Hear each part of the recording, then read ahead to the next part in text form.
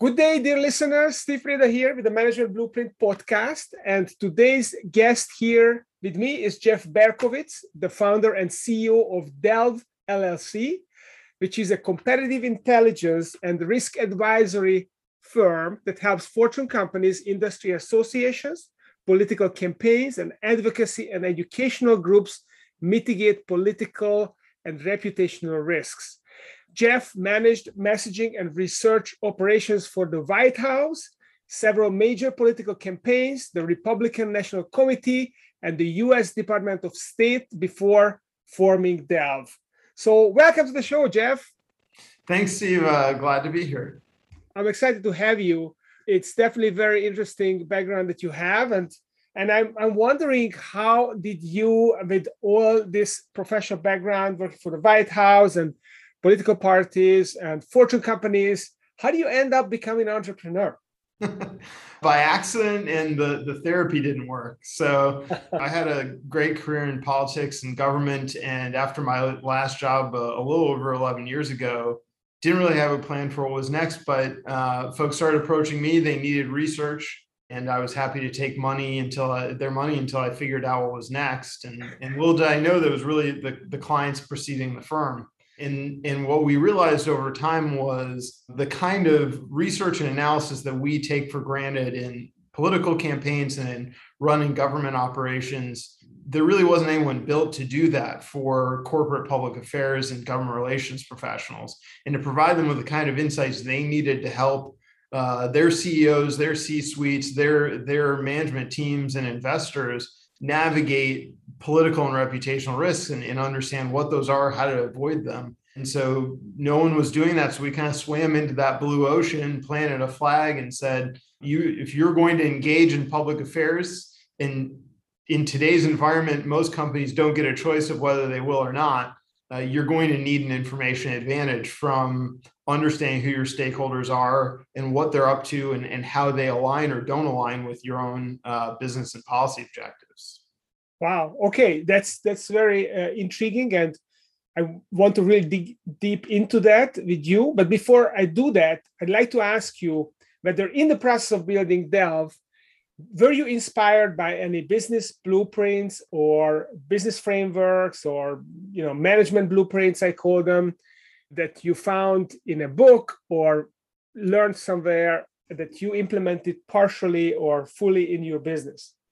Yeah, I mean, if there's a book about how to run a business, I'd probably read it. I'm a researcher at heart, and I certainly, once I kind of realized, this is a business, this is something, and I didn't know what that meant. I didn't know, okay, well, it's easy enough to take clients' monies, but then once you start adding employees, you start adding structure, you start scaling. When we officially launched, we went from 4.5 employees to more than 12 employees in less than a year, and while we were tripling revenue.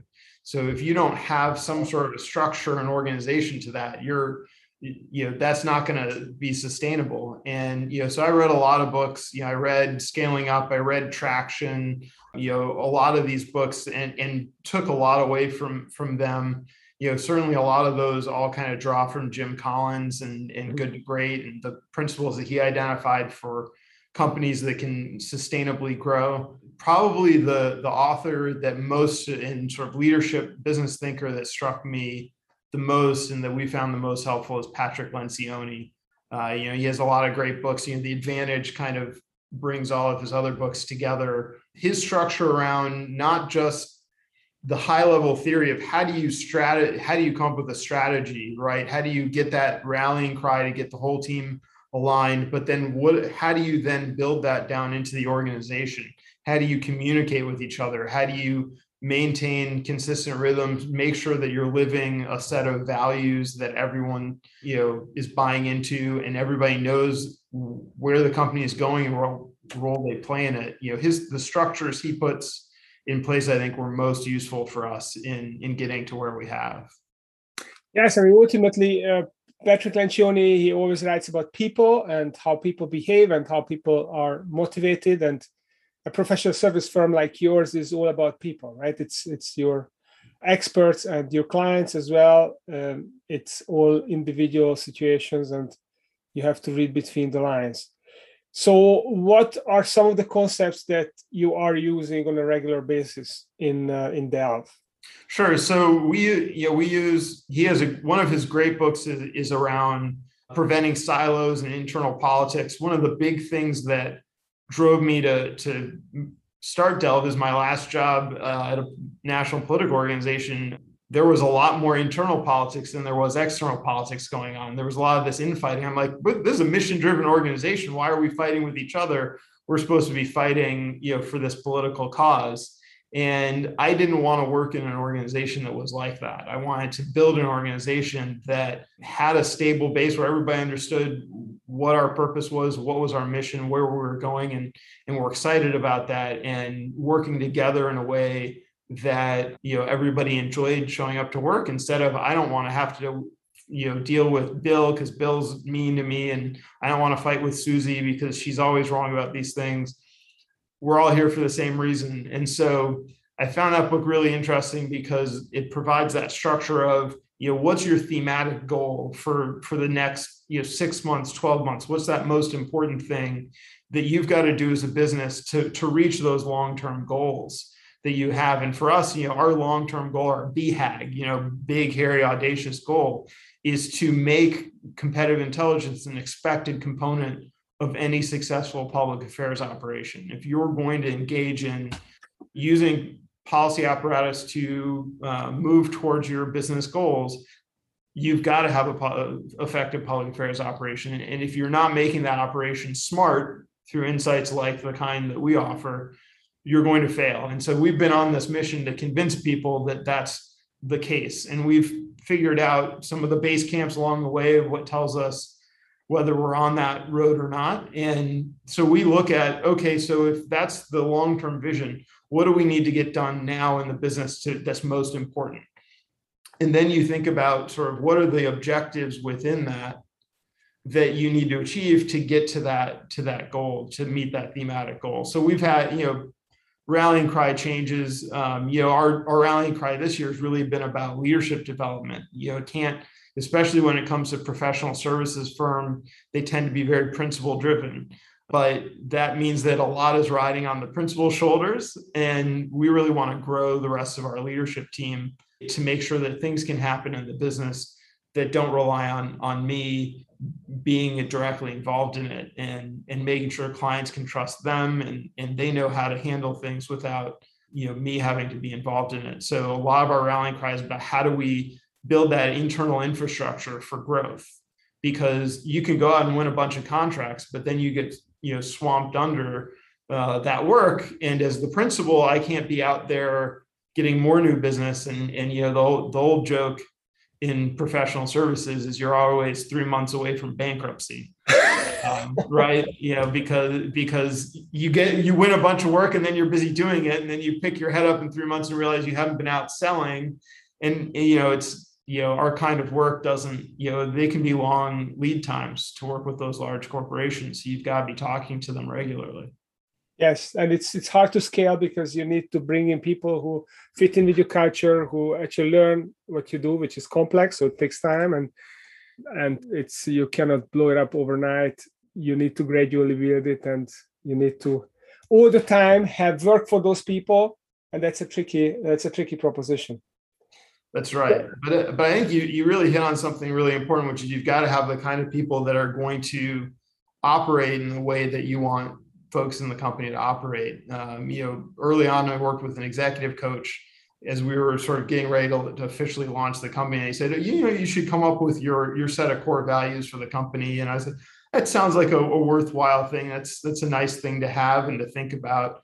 Very quickly after launch, it became incredibly evident that was the most important thing that we did, was come up with those set of, we have 4 core values, and people who live up to those 4 things, they do really well here and they're really successful at Delve. People that don't, it's not going to be the right fit. And so finding the right people that fit that mold and understanding what does that mold look like, hugely important. It's so interesting that you talk about this. Obviously, I totally agree. It's very important that you identify the core values and you socialize it and you attract the right people who live those core values, who resonate with it. And I've been teaching companies this for many years. And just last week, I had a guest on this podcast, Mark Reclau, who is an author. And one of the books that he writes self-help books. And one of the books he written, I started reading over the weekend. It's titled 30 Days. And it talks about your personal core values. And it says that you have to identify your 4 personal core values. And it says, so I know my company's core values, and I'm a 1% company. But then I thought maybe my personal core values are actually slightly different because it's not about growing the business. And I came up with my 4 core values, and it really made me think. And I shot off a note to Mark that, hey, Mark, these are mine. I wonder what yours are. And he just responded to me this morning. He said, actually, I haven't looked at this since I wrote this book in 2014. You gotta drink your own champagne. I know. So that's really interesting. So even the shoemakers walk barefoot a lot of the time. So it's really important, really important. Okay, I love this. So Pat Lencioni is definitely really the greatest one. I agree, in the realm of motivating people, building great teams, and building great cultures. So let's switch gears here and let's talk a little bit about Delve. And you talk about managing political and reputational risks. And in the abstract, that's very obvious. But think about it specifically. So what kind of things can arise for a company that can create these kind of political and reputational risks? Can you give me a couple of examples? Yeah, absolutely. So for most of our clients are in heavily regulated or highly scrutinized industries. So, so you're talking about folks that are dealing with life or death, right? So folks like pharmaceutical and life sciences, energy and infrastructure development firms, financial services and investment firms. Just take energy, for example. If you're a traditional energy company, everybody wants to know, what are you doing to do your work in the most sustainable and environmentally responsible way? How are you reducing emissions? How are you navigating the energy transition? How are you being a good steward and neighbor of the communities that you operate in? And that's something you could ask of almost any kind of company that's going to have a footprint in a community. What are you doing to be a good steward or neighbor? And unfortunately, these days, that's not enough, because there are larger political and social issues. And today, CEOs, other business leaders are the most trusted and respected leaders of institutions in our society, which means they're getting looked at as the cultural leaders to really tell us the direction. The politicians, nobody trusts the politician, or everybody only trusts half the politicians, right? But then nobody can agree on which half. So they're kind of out the door. Other religious institutions, other things have had scandals and other issues. So CEOs, in a lot of ways, are the folks that people are looking to help lead society to a better place. And if your company is not supporting that, there's going to be inherent risks in that. So that's why you're seeing a lot of companies talk about what's our purpose, being mission driven, and all of those things are great, but you can't just talk about it, right? Core values is to go back to the core values. Enron, which went down in a fire of accounting scandals, one of their core values was integrity. Yeah. Right? So it's not, you can't just put it on the wall and say, we stand for integrity. It's got to be the expected behaviors of the company and how you operate that is consistent with how you talk about who you are and what you are and how you contribute to society. And so that's where you find that intersection of political and reputational risks a lot is how do companies talk and how do they operate versus what are the expectations from the communities that they operate. And also, sometimes you can do everything right, but policymakers have their own agendas.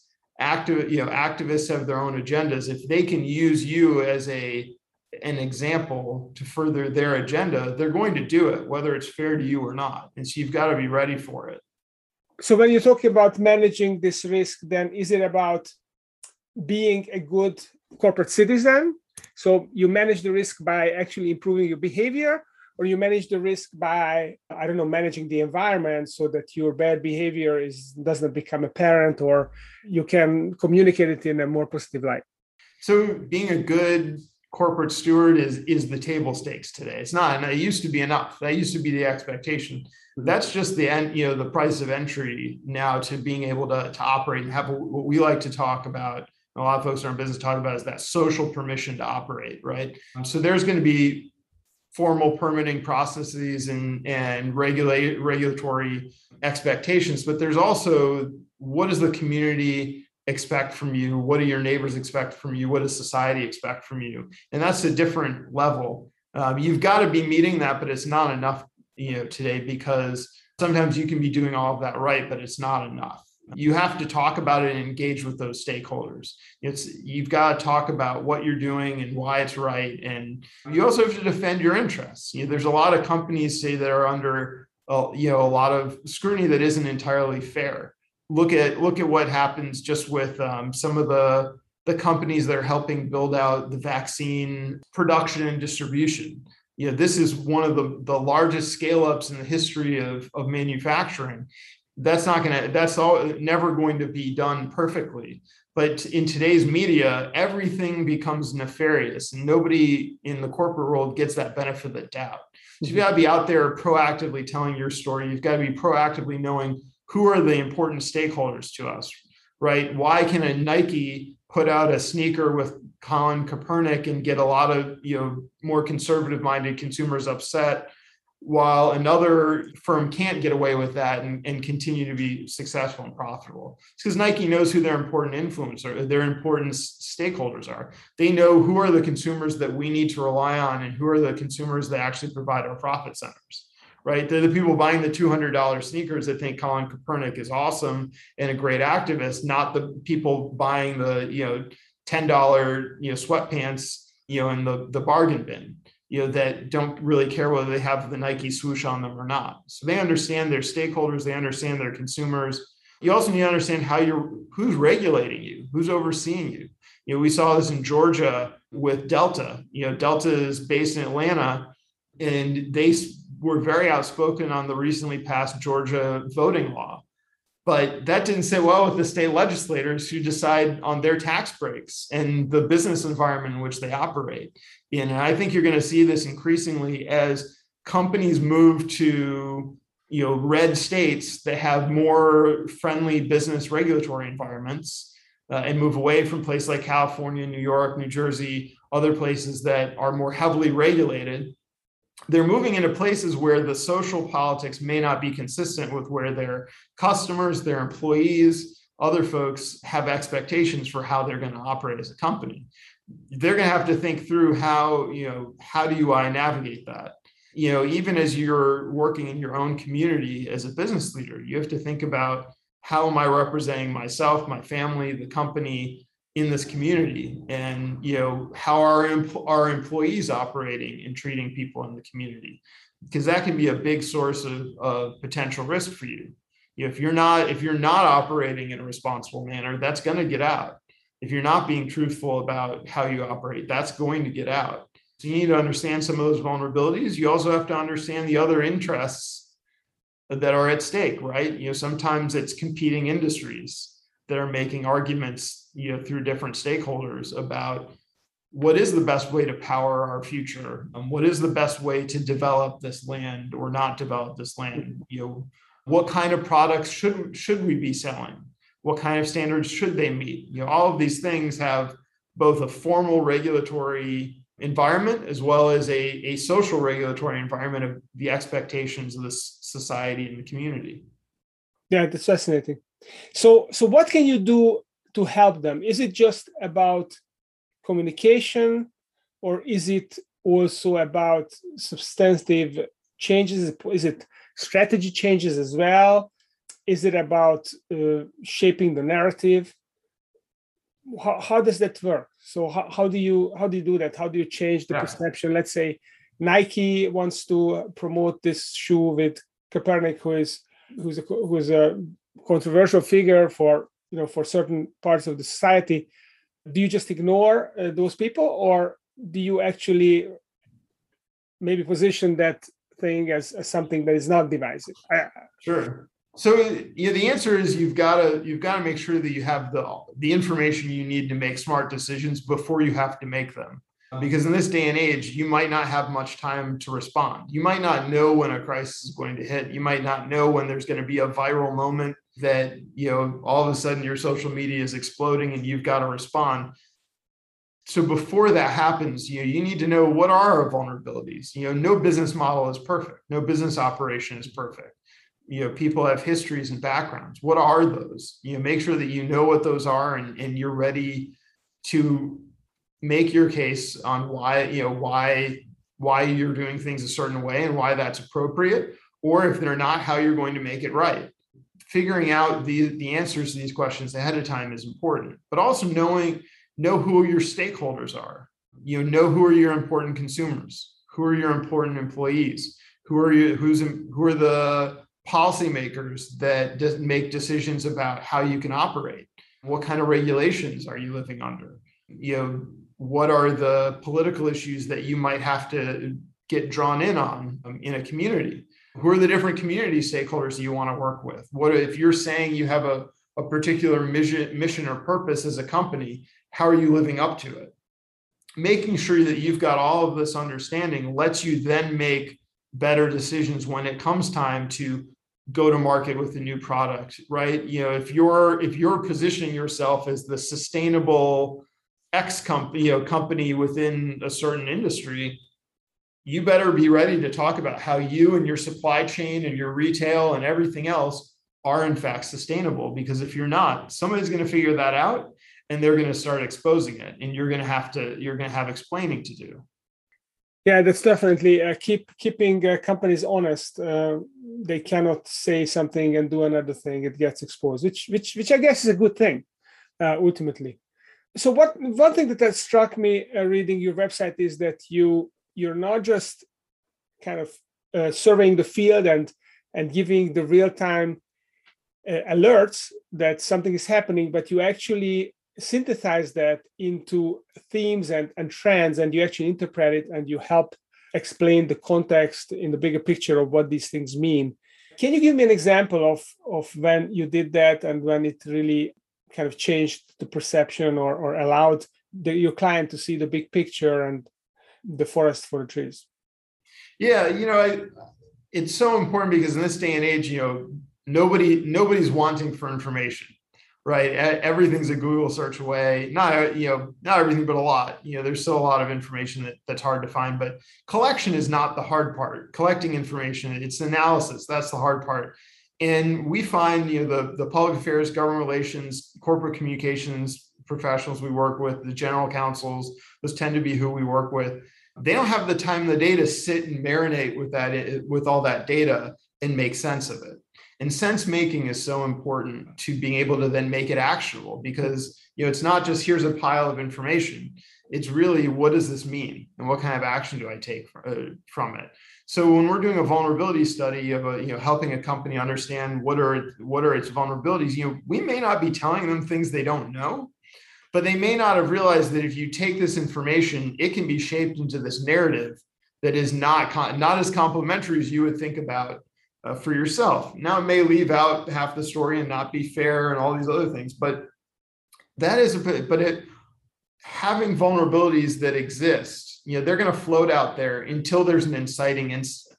And then once something happens, that viral moment, people start to dig in more. They start to look at this company and be like, actually, this company, this isn't the first time they've had a truck spill over. They actually have a long history of safety issues with their delivery drivers. Or, of course they treated that customer that way. Look at their board. They don't have a single person of color. They don't have a single woman. Of course they aren't sensitive to some of these cultural issues. So you want some of these things like, well, no, we've had the same board for 10 years. Nobody ever complained about it. Right. But once there's that incident, and that's what we're trying to help people get ahead of, is what can you do to be ahead of those vulnerabilities, address and take action on them before they become a problem? Because it's a lot easier to do crisis preparation and prevention than it is to do crisis mitigation. Once you've got 10,000 people out there in front of your production facility with signs and demanding justice, there's only so much we can do for you. that reputational damage is going to live on for a long time, and it's going to impact all of your future actions with that community, with other stakeholders, with policymakers, with the court system, with the media, right? So you can't undo reputational damage. You can mitigate it. You can try and make it better. You can show how you've improved or addressed those, but that's a long healing process. The ideal state is to never get them. So is there a short list of top vulnerabilities that the company would have, or is it an infinite way of being exposed? And essentially, if that is the latter is the case, then how do you prepare for all those unforeseen contingencies? Is it even possible? So it's constantly evolving, right? In today's day and age, the first thing that I'm going to look at if we're engaged in a company to help them assess vulnerabilities is, what do you say your purpose and your mission is? How purpose and mission driven are you? Because that's the first lens that consumers and policymakers and everybody are going to evaluate it. How do you live up to the standards you're setting, and how are you reaching that and living that mission and purpose? Then there's some standards that our society is setting right now that are continuing to evolve. So there's diversity, equity, and inclusion. How are you engaging in that in meaningful ways, right? It's not enough. I remember for years we've seen, like, not to pick on them, but venture capital and investment funds, announcing, we put together a $10 million fund for women-owned startups. And I'm like, that sounds cool, 10 million, but actually you're spending billions of dollars on investments. That's a drop in the bucket. That's a press release. Yeah. That's not a meaningful amount. People are starting to catch on to that. You better be making real investments to back what you're saying you're doing about diversity and inclusion and equity. What does your workforce look like? And how are you moving it to be more diverse? How are you making sure it's inclusive? Not on the surface, but at that core value level. ESG is another big area, environmental sustainability and governance. How do you operate as a company? And how do you engage not just shareholders, but all of your stakeholders? How are you treating the environment? How are you ensuring that the company, how you operate as a company is sustainable? That's why you're seeing a lot of companies move, towards more sustainable components. I also think it's a double-edged sword, because a lot of the scrutiny is a zero-sum game. It's you cannot have any of these things, but there's always a second. It's not like companies decide to use plastic because they just don't care about the earth. They use plastic because in a lot of cases it's the safest, most responsible way to do that packaging or to produce that kind of a products for use in medical environments or other things. So there's going to be a trade-off. Even if you're trying to say we're going to be more environmentally sound by switching our whole truck fleet to electric vehicles. Well, there's a whole supply chain of electric vehicles that are problematic too. Those batteries and the rare earth minerals and all the other parts that you have to mine to get to an electric vehicle, and the lifespan of the electric vehicle and the battery versus an internal combustion engine, all these other factors. So in a lot of ways, companies are at this disadvantage because they have to live in the real world of trade-offs and imperfection. And activists and those engaging in media and other folks engaging in the scrutiny can live in that theoretical world where everything should be perfect and carry no risk or impact. Right. So sometimes that's why we talk about mitigation, because sometimes you have to just be prepared for some of these criticisms and ready to answer them and explain them.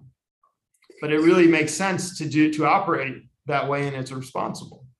Yes. So we don't live in a perfect world. Nevertheless, I'm really inspired when I hear certain companies committing to becoming carbon neutral and not producing any waste. I think this is huge. If these companies really stick to it and others are forced to follow them, then it could make a real difference.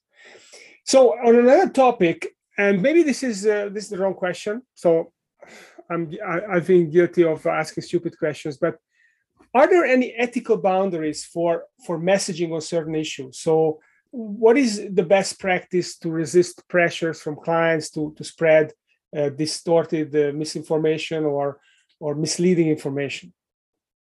Yeah, it's a great question actually, and it's an important one. Our first client, one of our first clients out of the gate was a very, very large energy company that was going through a crisis. And there are a lot of ways to approach things like that. This company made the right choice. Our guidance from others, they screwed up. And everything that they did after the screw up was about telling the story of how they were going to make it right, and they weren't going to leave that area until it was entirely fixed.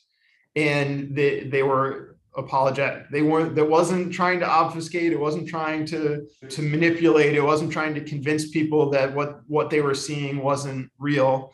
First of all, even if you don't have sorry, I lost my train of thought. But, I think, when you're thinking about whether to engage in misinformation or not, companies that come to us and want to do that are coming to the wrong place. For us, it goes back to sort of our core purpose as a company. Our core purpose as a company is to leverage objective truth and facts to make the case for our clients. So if you want us to obfuscate that, you've come to the wrong place, and we're not going to get along very well. And you're not going to like what we say in our reports, because everything we say in our reports is citable, independently verifiable fact.